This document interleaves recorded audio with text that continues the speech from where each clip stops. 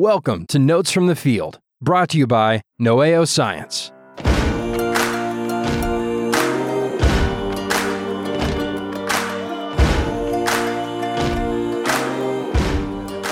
And so, Luke, you were starting to tell this story about your one really successful or most exciting successful I guess we're jumping right in. fall turkey hunt. We're jumping right in. Yeah. And I'll introduce you after we get going. Okay, We'll yeah. just get people hooked right away. Yeah, so I guess I'll start over with that story. This was somewhat earlier in my turkey hunting career, and I had been working on this construction site, and across the drainage, there was this farm field that was a series of hills kind of cascading down at the foot of a mountain. So there's a big forested mountain, small forested mountain, this turkey flock every day at a certain time, they'd come out in the morning, they'd be out there, first thing about 8:00 in the morning. And this is in the fall. Right? So you're multitasking between building a house and watching these turkeys. It's not that hard to just peek over there, but I did have my binoculars on site. Yeah.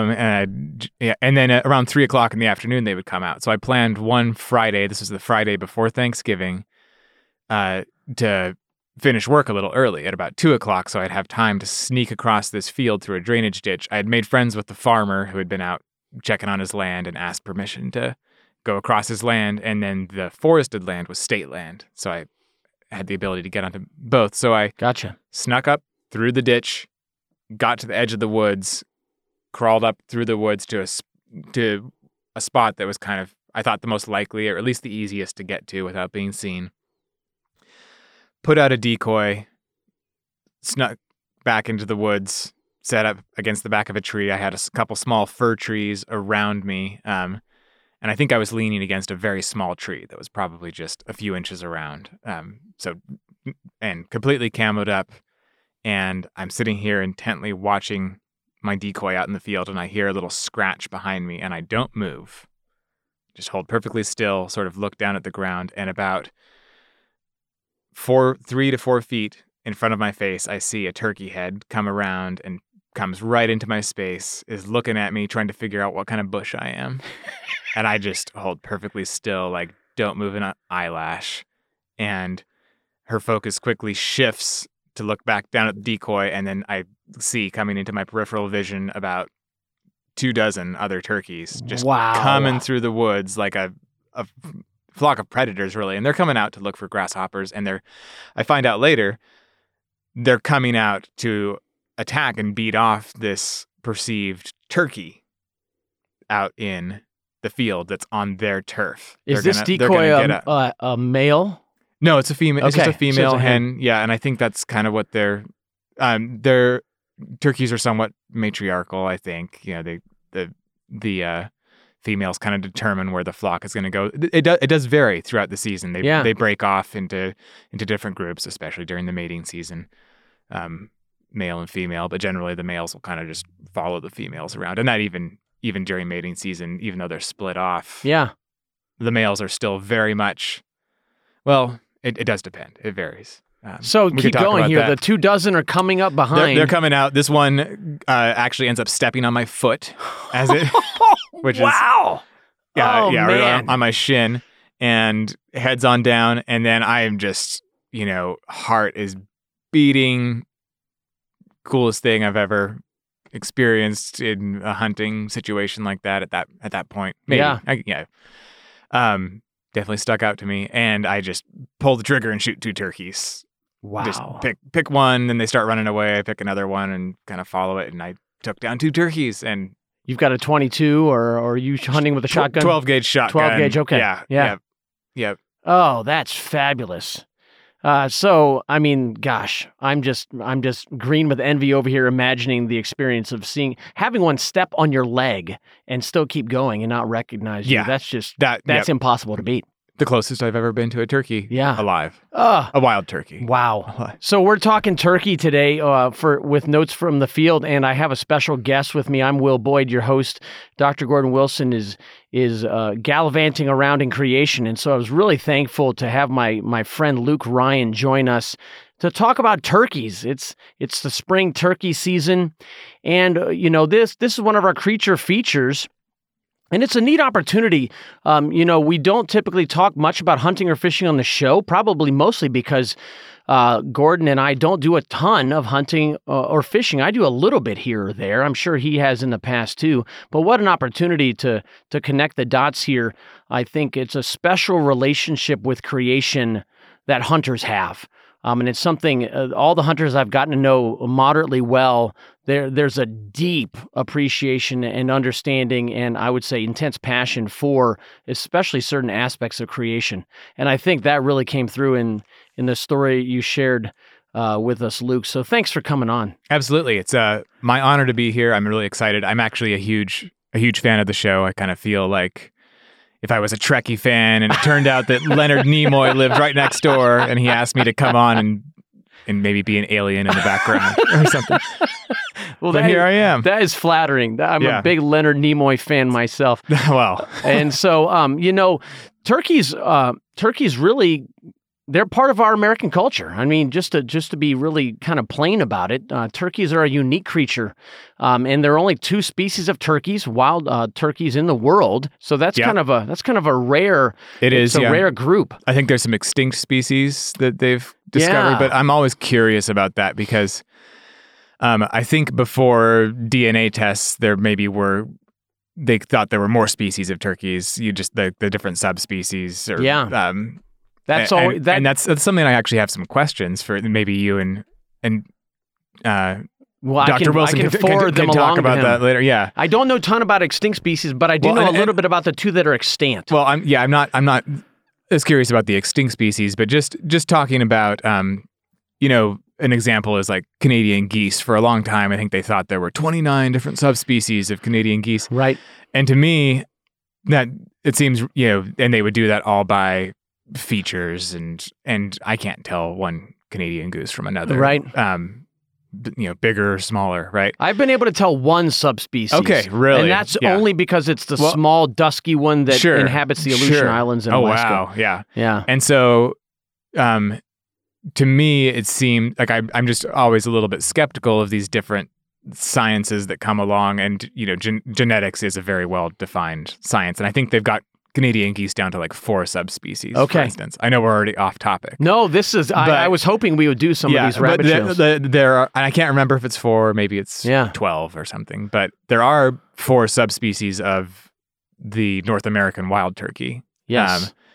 And basically people of the wild turkey. And then the wild turkey is the same as the domestic turkey. And then there's about 4 or 5 domesticated turkeys, the bronzeback, and then there's the, butterball turkeys. I don't know. I can't remember. Right. So Meleagris or Meleagris gallopavo, and I'm pronouncing it with the double L being the AA there. Okay. You can pronounce it gallopavo if you like to pronounce it quesadilla.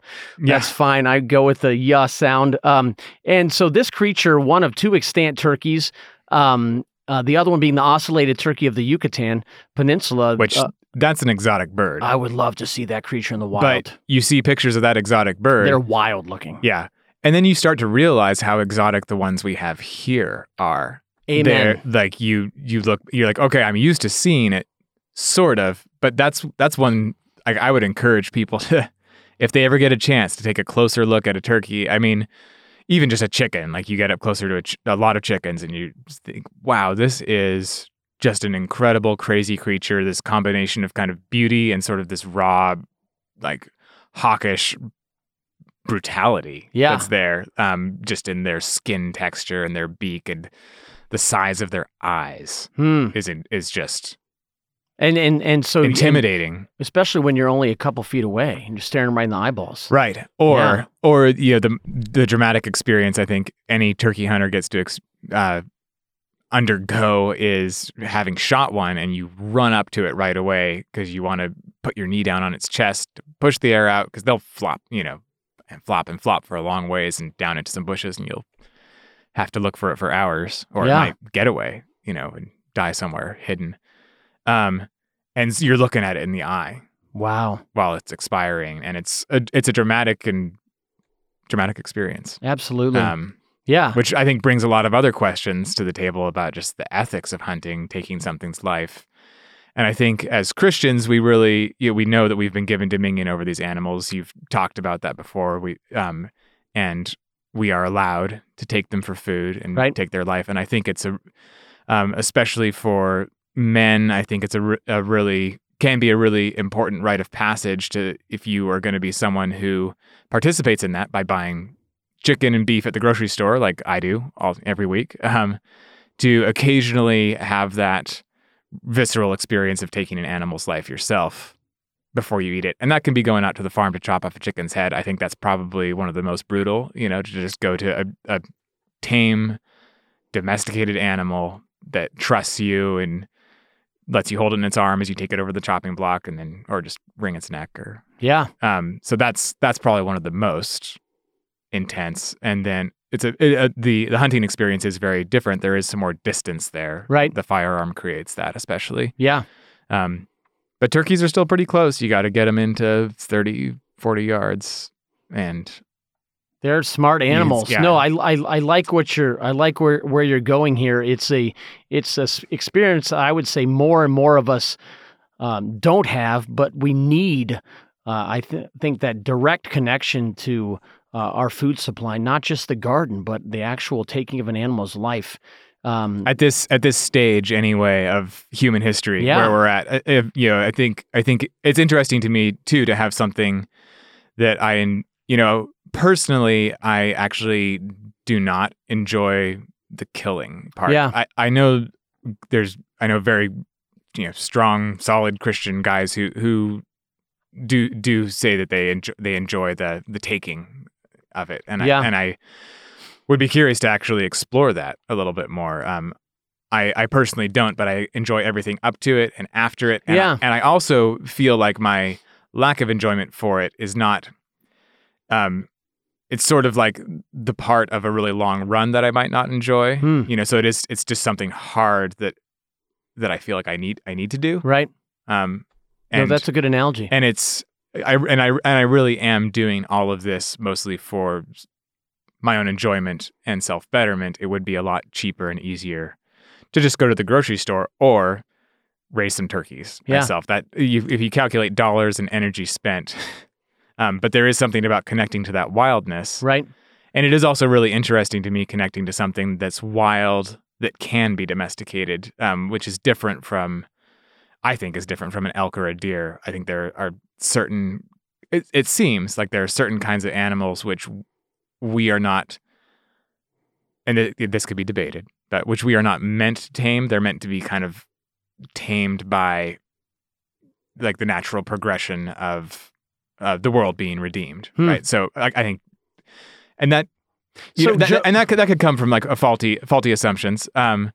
Looking at just how diseased and withered elk get when they're captivated, and how much it affects the wild population with these different diseases that come out of these captive cervid farms. Yeah. As opposed to oxen, which thrive, and geese thrive, and turkeys thrive, and I assume quail and pheasants do fine. No, that's an interesting question. Are in a sense, are all wild animals meant to be eventually domesticated in a redemptive world? Because we know that certain ones were created that way. Right. The domesticated kinds that were easy to tame and as you pointed out, they thrive. They thrive in that condition. And we'll be able to go and lay down with the lions. But is that something that we will do where we will have dominated, or is that something that just will happen as through means that we don't understand? God magic. Yeah, no, that's an interesting question. Have you watched? There's an interesting documentary with Joe Hutto, My Life as a Turkey. Oh, I have watched that. Okay. Yes. And of course, I was when you were describing the process of engaging with the wild animal, and I think you're right. There's kind of this. Before you shoot, you're watching, you're observing, you're in effect doing descriptive natural history work. And after you're done, you can do some type of biological anatomy observation work. But that moment of killing the animal is distinctly different. And I would say I think that I enjoy the shooting, but I definitely don't enjoy watching an animal suffer. Right. And trying to minimize that suffering, as you were describing earlier, rushing over right away.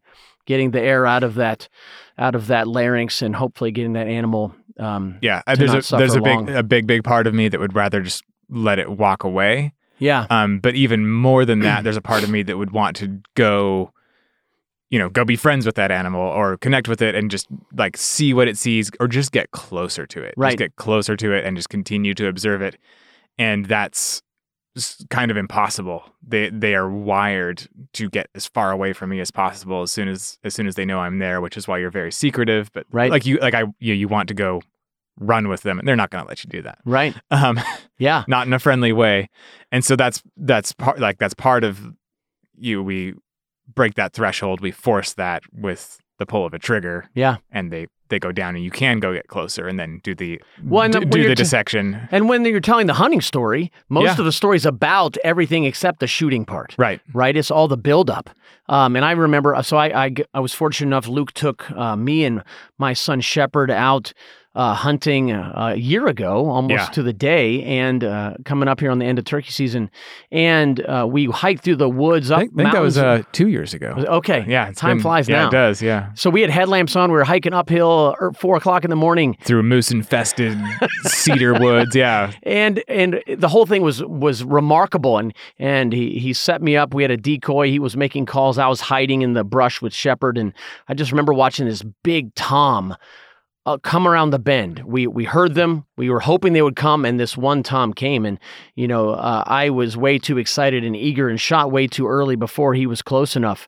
But I can still see that moment now of him rounding the bend, me shooting him. Basically, in my mind, I kind of visualize him laughing at me and then slowly getting up off the ground, flapping his massive wings and just taking off. And I think a shell jammed at the same, which is My second shot didn't get off. Just to expect a shell to jam in that sort of situation. And that I was around the bush and didn't see any of it. I heard all of it, and it's still emblazoned in my mind because of the mist that was coming from the creek that was roaring past, and how and for me the biggest thrill is listening to those gobbles. And it's, the gobble is a funny word, and that it's sort of onomatopoeic, but just the and that is just this exotic sound that has maybe been a little bit familiarized because of the domestication, and that's fine. But when you hear that sound off by itself, and it sounds different coming from a wild turkey and just echoing back through the valleys, that gives me personally a thrill, and I think it should give everybody. Absolutely. And if I were ever to go blind, I still say that I would be let out in the woods. And a big part of the thrill too is that you're talking to them. You're making little sounds, and that sets them off. And I would encourage anyone from starting before tax season. You can go out in April all the way into June to go out in the woods and look for turkey footprints, look for turkey poop. And I think turkeys are in 49 states. Everyone except Alaska. Yeah, which there's some making their way up through British Columbia. Okay. Right now. Yeah. Oh, interesting. Go look for what looks like goose poop along the roads. Kind of, it's a little bit different. You can look it up online, and then it really helps to go out early in the morning before the sun is rising, and you can go out and take a stick and thwack it against a tree, or make a sound like you're Bigfoot and go and just holler off, or do a big whistle. Or I believe I did a great horned owl call. You did, and it responded. Yep, right away, almost immediately. Yeah, and that's called shock gobbling. They'll hear a sound, and that's one of my favorite things, is to go out and shock gobble them with different sounds. You could take a whistle with you, and that'd send them off. Throw a rock against a stop sign, and they'll sound off. And that's especially in the spring because it's mating season. It's mating season, yeah. It's a lot harder to get them. You'll hear them all throughout the year gobble to like really shocking sounds like thunder, something like that. They'll respond to thunder, and and then the gobble. I can't do it. Wow. A good vocalization. That's fabulous. These are big creatures. I mean, we're talking 4 to 5 foot wingspan. Yes. 30 plus pounds, the maximum for wild turkeys. And the only other North American bird larger in weight for max size is the tundra swan. Wow. And so that's a big animal that can still, a lot of people don't realize they do fly and they do roost in trees. And they're incredible to watch fly. You can sneak in and they'll fly down over your head, and it just looks like just the shape of their wings is kind of unfamiliar, and their long necks sticking out and large bodies and talons. And they've got these spurs that you can even see hanging off while they're flying over your head. You're like, is this a giant bat? What is this thing? So males, this time of year, they're a little bit more segregated by sex. The males are actively trying to attract females by vocalizing, and Right. in the words of ornithologists, they're part of this order of Galliformes, which are game birds, chicken-like birds, and they set up leks. But they don't all show up in the traditionally leks are thought of as all the males can see each other and they're really close by. Yeah. But in the case of turkeys, they're separated and really tend to not be able to see each other. I think that's true, except for really young, the juvenile jakes who are still actively trying to mate. Okay. Not very successfully because they'll get beaten off by the larger birds. And I think they'll stick. I called in once what I now know is a lek of jakes. I think it was 7 jakes came in. Do a call, came roaring up a hill where it was close to where I took you, actually. And Okay. They just came up across a logging road, pop, pop, pop, pop, pop, all like these heads just popping up and scattered through the rocks where we were sitting, and we shot one. Yeah, neat. Yeah. That kind of brings me to and this might be a bit of a diversion, but speaking of calling to turkeys and getting that call and response, just kind of something I've grappled with, and I think mostly come to terms with, is the idea of you like interacting with an animal at a deceptive level, and obviously you are sneaking up on it, you're lying in wait in ambush to kill something. Like there's no pretense about what's going on here. Right. But then you start using something like a mating call to, it's like, okay, you are You're really pulling out the tricks here. Yeah, you are using something that God created for glory, for good, to kind of fool them into coming in and taking them. Now, if it's like I really do think that hunting is for the purpose of conservation, and that's something I think you guys could talk about too. Is how many species have been preserved because of hunting. Absolutely. We wouldn't have elephants and rhinoceroses anymore. Right. If it weren't for rich Americans spending a lot of money to keep them alive. Yep. So that they could go hunt the real old ornery ones who are a threat to the elephant population. Like the bull rhinoceroses who will kill younger bulls. Right. Basically for sport. And they say, well, this one, the management over there says it has to go. Let's have a guy from Texas pay $250,000 to come kill that. Plus, he'll buy. That'll pay for all the park employees. Yeah, exactly. And most of their budget for the year. Yeah, no, exactly. And they do 3 of those, and plus those guys come and they rent a big giant place and probably own a car over there, whatever. Yeah, they come over. And we see the same thing here stateside. Duck stamps and paying for those hunting licenses and all the associated gear. Yeah. A lot of those funds go to protecting places where these animals breed. And turkeys were originally native to 30-some states, and then were mostly expatriated down to 10 states or so. I don't think they were on the verge of extinction at all, but mostly native to east of the Mississippi, and then there was a Southwest population in Mexico. And then, around Teddy Roosevelt time, or I can't remember when it was, but some people said, we ought to have more turkeys again. And so they started putting these programs in, catching turkeys and transferring them. Like they would catch wild ones because only wild ones can survive, and bring them over to Idaho, for instance. And they would say, hey, Idaho Fish and Game, how about you charge a bunch? In 10 years, there'll be enough turkeys to hunt. And then you can start charging a bunch for these tags and pay for our program. And that's why it costs more to hunt a turkey in Idaho than it costs to hunt a bear.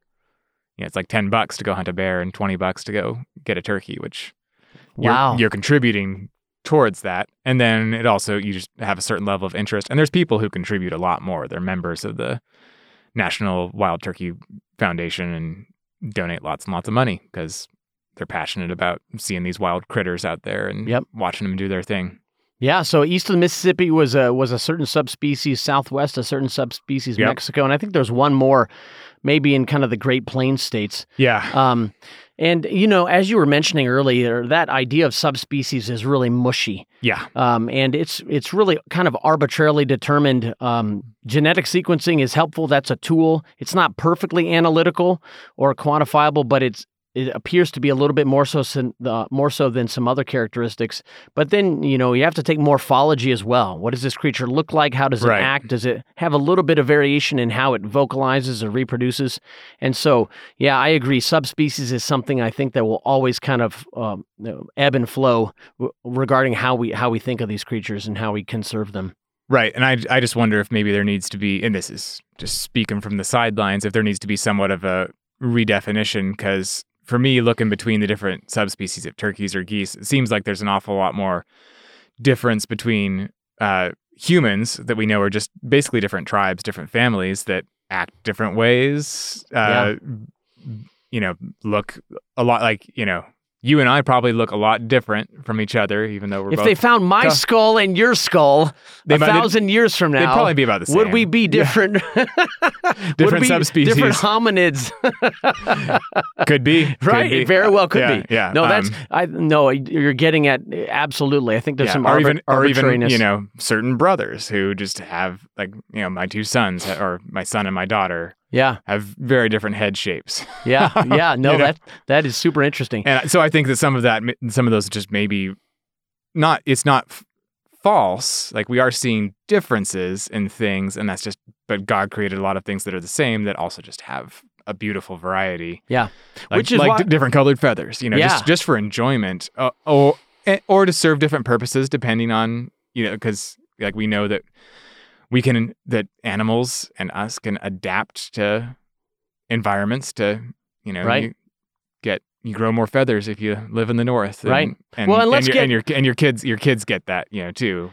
I think, let's get to that. Let's get to some of the features of the wild turkey. So these creatures, when the toms were gobbling, and so the jakes are typically less than a year old or so, and the toms are older males. Yeah, I think they're just over it. I think they're usually a year old. Yeah. Okay, so these turkeys, like vultures, Yeah. have a lot of bare skin, which is kind of unusual for most birds. Yes. But turkeys have a fair bit of bare skin on their face and neck and head, and it turns really bright colors when they Yes. get excited or agitated. Can we talk yeah. a little bit about the head anatomy Yeah. and all these weird floppy appendages? Yeah, and even when they're not excited, they're different colors. So it'll depend. Like, that'll depend sometimes on the subspecies or on the age of the turkey. And the anatomy, basically, they have a pretty sizable beak. They'll eat almost anything. They'll eat crawdads whole. They'll pull them out of They're kind of a classic omnivore. Any kind of bug. They'll eat mice if they can catch them. Wow. Yeah. And they love seeds of various Yep. kinds. And then you'll usually find their crop or craw, I think, full. That's one of the things to do as a turkey hunter. Got to check out the crop. Yep, and get it out right away because it'll ruin the breast meat, according to folklore. Oh, interesting. I think that may or may not be correct. I don't know, but Yeah. you might as well. They're big birds. You might as well get them cooled down as quick as possible. So And part of the biology, see what they've been eating. check It's out what just they've been fun. eating. Yeah, and it's interesting to find a bird that is way up, kind of in the mountains, a mile or two from the farm fields, but then see some wheat seeds in there. So he traveled over the last last day or so. That's interesting. And insects that you might not ever see, it's an opportunity to find stuff that they're digging under rocks or down into little bushes and stuff where you might not be getting with a magnifying glass. Or they might have just looked a little different because they're hydrated and starting to get expanded and prepared for digestion. But Yeah, they're assisting you with your biology investigation. And I remember cutting open the crop of a rough grouse I shot a couple of years ago, and it was just packed with snowberries. wow. And that's all that was in there. Yeah. Just stuffed full. Yep. It had a favorite and it Yeah. was going. That's amazing. Yeah, that was pretty neat. So there's this flap of skin that comes down over the beak. Yeah, called the snood. Quite disturbing to a lot of people. Dr. Seuss must have been involved here. Yes, I think so. What is this snood? Or Dr. Seuss's entire career was inspired by a turkey. That sounds more like it. Yeah. I think that from what I remember the snood is largely just a beautification device. I think it just shows the age and of the turkey, and I think some of it just varies based on luck of the draw with genetics. And so females seem to be attracted to it. Yeah, the larger the snood, the more. Yeah, yep. the farther it dangles past the beak. Yep, and it definitely changes colors. So a turkey's head will go from white to red usually when it's excited, which is why when you have a male turkey decoy, you'll often have its head. You'll want to have it white because it kind of seems like it's maybe a little more submissive, and the other turkeys think they're going to come and beat up on this turkey who can't seem to get excited about anything. Yeah, this guy's going to be a pushover. Yeah. So we have the snood. There's also a wattle, which many creatures have wattles. Yep. Even some pigs and lots of other birds have wattles. And this is the kind of the droopy flap here. I'll probably have a wattle someday here. Good man. Give me a decade or two. So there's a wattle there. There's a snood. There's this beard, which is actually some feathers that are in kind of the breast region. Yep. I think it's a feather. I think a beard is an feather, the single feather. And sometimes, and it's usually specific to toms. I think about 2% of hens will occasionally have a beard, and it's usually very short and small. Okay. Some toms will have, I've heard up to 3 beards. I think I've shot a double bearded tom, and usually the second beard is kind of smaller. But sometimes I've seen pictures of just. That's a manly tom there. And the beard, yeah. Well, and people are looking for the long beard tom, and it's where it has like a big 10-inch feather, and it looks like a weird, like a pig's tail or something. Wow. It's like a horse. It's kind of bristly. Bristly and coarse. Yeah. It wears off really easily if they're rubbing up against stuff or, dragging it on the ground but you can, after you shoot the bird, you can pluck it out. Okay. It's like a feather, and you often do. It's kind of one of the prizes you'll take to show people is pluck out that feather and neat. Show exactly how big it was. Yeah, and then there's these kind of warty protuberances on the top and back of the head and the neck. I was reading somewhere they're called. What are those called? They're called caruncles. Oh yeah, caruncles. Caruncles. Yeah. And just kind of they just give this creature kind of a rugged appearance. I mean, they're remarkably built. Bird. Yeah, there's very little need for taking binoculars on a turkey hunt. It's done by sound mostly, and then you can usually see, I think they're a little bit helpful to be able to kind of spot the tail feathers poking up over stuff. But I always bring my binoculars because can't help it. Because I want to be looking at these things, and there's a good chance they'll be kind of sitting over on one side of the draw for a while before you convince them to come over, and I just want to look at them.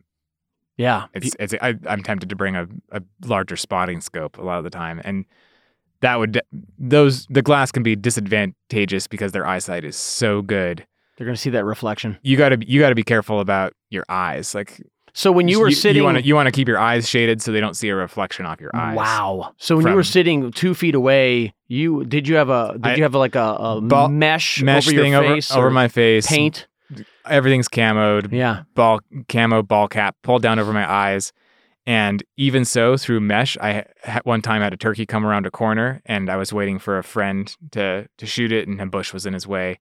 And the turkey stood there for about 3 seconds and was looking at me as I'm sitting up the other side. And I was just looking straight at it. And it looked at me, and I made the mistake of making eye contact with it, even through the mesh, and it took off. I could see this moment of recognition of that's a living creature. That's a creature that does not look friendly. Yeah. Super intelligent animal. Well, yeah, I'm curious about intelligence versus instinct, and they are definitely paranoid and are well attuned to potential dangers. Okay. And so I think that's an interesting distinction there. They'll basically run away from about anything. But they also have this thing they do called gobbling, and they strut, and which is very much to their disadvantage. If you're, I've spent a fair amount of time calling birds, and I have called in a number of coyotes, which is that's a cool yeah. side effect to see a coyote coming in sniffing for you, and then he catches your wind and takes off. But that's the closest I've ever been to a coyote. Is probably about 5 yards from him coming around the corner. Wow. And smells me instantly and takes off. But I've had friends shoot coyotes from that situation, just where the wind was right, and I mean, and turkey hunting is just a great time to be out in the woods because the elk are not paranoid, the deer are not paranoid. They're a lot more willing to just kind of let you be there. I remember taking a friend out turkey hunting, and these elk walk right across. Like we see these elk down in a draw, and we just sit there for a minute, and then they come up and walk. And I think they were semi-aware of our presence, and they came and walked across the road 20 yards away from us, a couple of cows and their calves. And you get to see the calves in the springtime, that's awesome. Which is really fun. Have you come upon them when they're still in the roost? Oh, yeah. How high Yes. are they typically? And when do they head up at night and spend the night up there and come down to eat during the day? Or? Yep, they come eat and breed during the day. They'll usually fly down before the sun rises, and then they fly up right when the sun is setting. So it seems tied to sunrise, sunset, unless your research. No, I don't know Yeah. otherwise. I've heard that they'll hunker down for a long period in a Yep. blizzard. Just find a good conifer tree to tuck themselves under. Yeah, absolutely. And I've come upon them later in the morning where the hens were still up in the tree, just kind of hanging out, and I think kind of keeping an overwatch. So during mating season, the gobblers are gobbling, they're strutting, they're spreading their feathers out, they're making a weird sound like, which is like this weird subsonic drumming, spitting sound that I'm not even sure if they know how they make it, but make that vocalization. Must be the snood. Yeah, might be. And then the hens come to them. So when you're hunting a turkey, it's a pretty unnatural thing. You're making a hen sound and trying to convince that male turkey to come to you, which it generally doesn't want to unless you just kind of play hard to get, or it's just really lonely, which is why I think later in the season's a better time to try and get them to come to you, because the hens all have their eggs hatched and they're sitting, or not hatched. They've already the clutch. They've already mated and laid eggs. And they've made their clutch. Yeah. So they have their full set of eggs that they're just going out for short amounts of time to feed and sit on those eggs, so they'll all hatch at the same time. So those male turkeys are lonely. No, that's an interesting point. And, most of my work's been with songbirds. Songbirds are very different. A lot of times the males and females are very similar in appearance. Right. They'll take turns sitting on the eggs. They'll take turns going out to feed. They'll even maybe take turns building the nest. But this is primarily the domain of the female to sit on the clutch, and 10 to 14 eggs is what I've read. Have you ever stumbled across a hen on the nest? I have actually, Wow. one time, and scared her up. And it was earlier in the season, and she may have just been laying, and there were a couple eggs in there. Okay. Yeah. Will they dump eggs like waterfowl? Will they ever? Ooh, Well, sometimes waterfowl female will decide to dump all her eggs in another bird's nest. I don't know. Okay. Yeah. Yeah. Yeah, I'm learning that I don't know a lot about turkeys, and I want to know more. I've most of my turkey research is out in the field and then listening to podcasts about turkeys. And yes, they are out there. Absolutely. Yeah.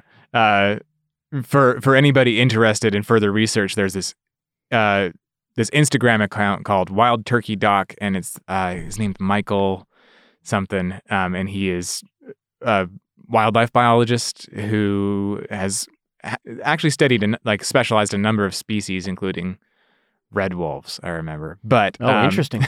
Yeah, but now East Coast. now focuses on turkeys. Yeah.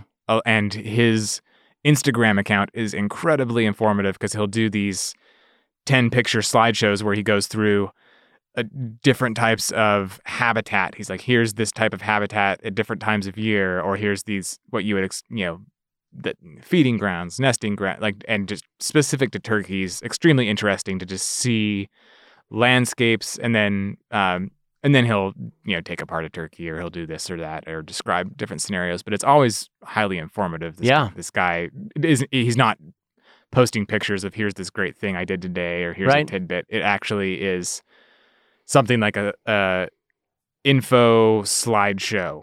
That's awesome. That he puts together once a month. He puts something out that's probably the only redeeming thing on Instagram. And he's honestly obviously put a lot of time into it. Right. Yeah, Yeah. he does. Yeah, I think he's often doing research that goes along with this stuff. And he said, hey, I can pretty quickly take some of this and put it into something that's accessible and easy to swipe through. And Yeah. his little text post that goes along with it is usually, like 4 paragraphs long. Wow. Kind of goes like slide 1, slide 2, slide 3. And you'll go through it, you'll read it, and spend 10 minutes right there just on his one little post. Yeah.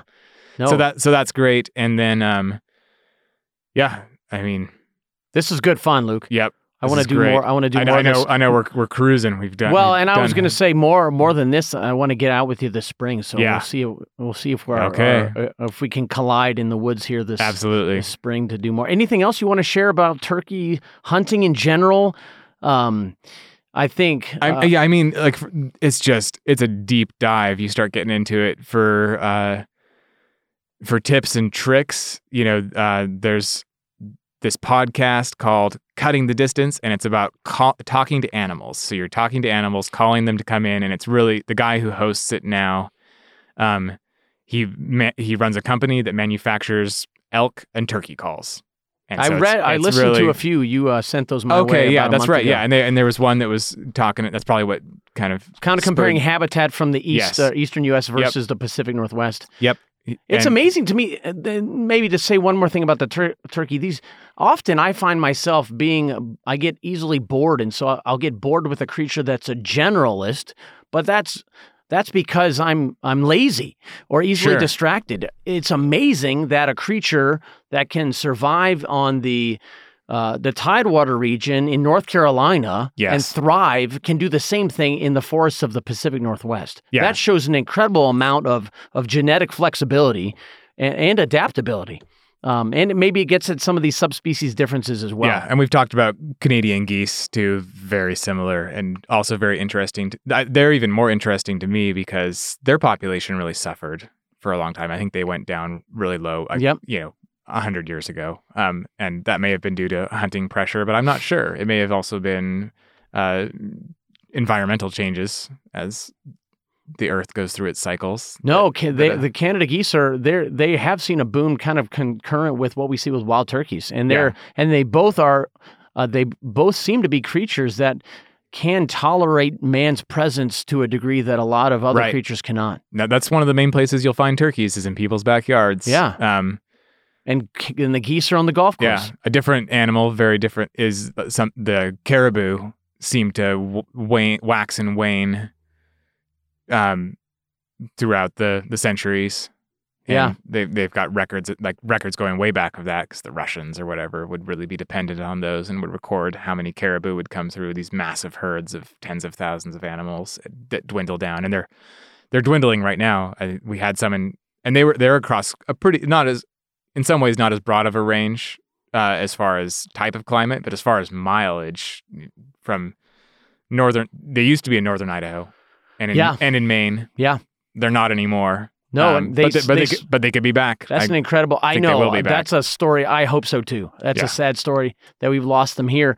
It made me think of one other thing. Just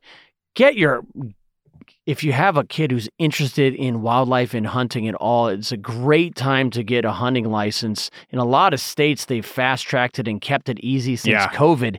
I'm going to have another son who's going to get his soon here.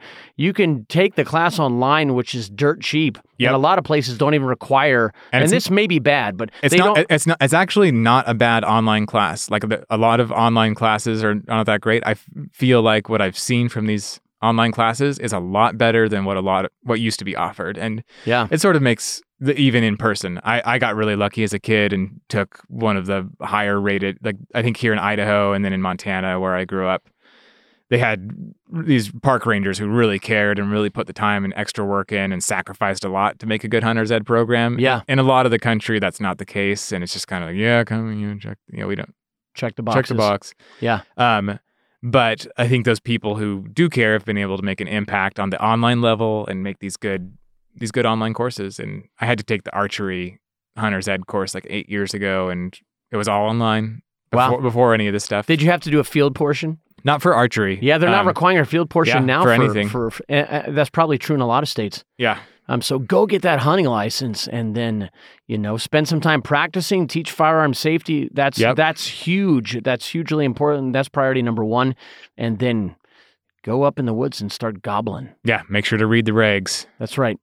Know whose land you're on as well. And I appreciate that mention earlier, just talking about a hunting ethic, which we could spend many, many future episodes on that kind of thing. Yeah, absolutely.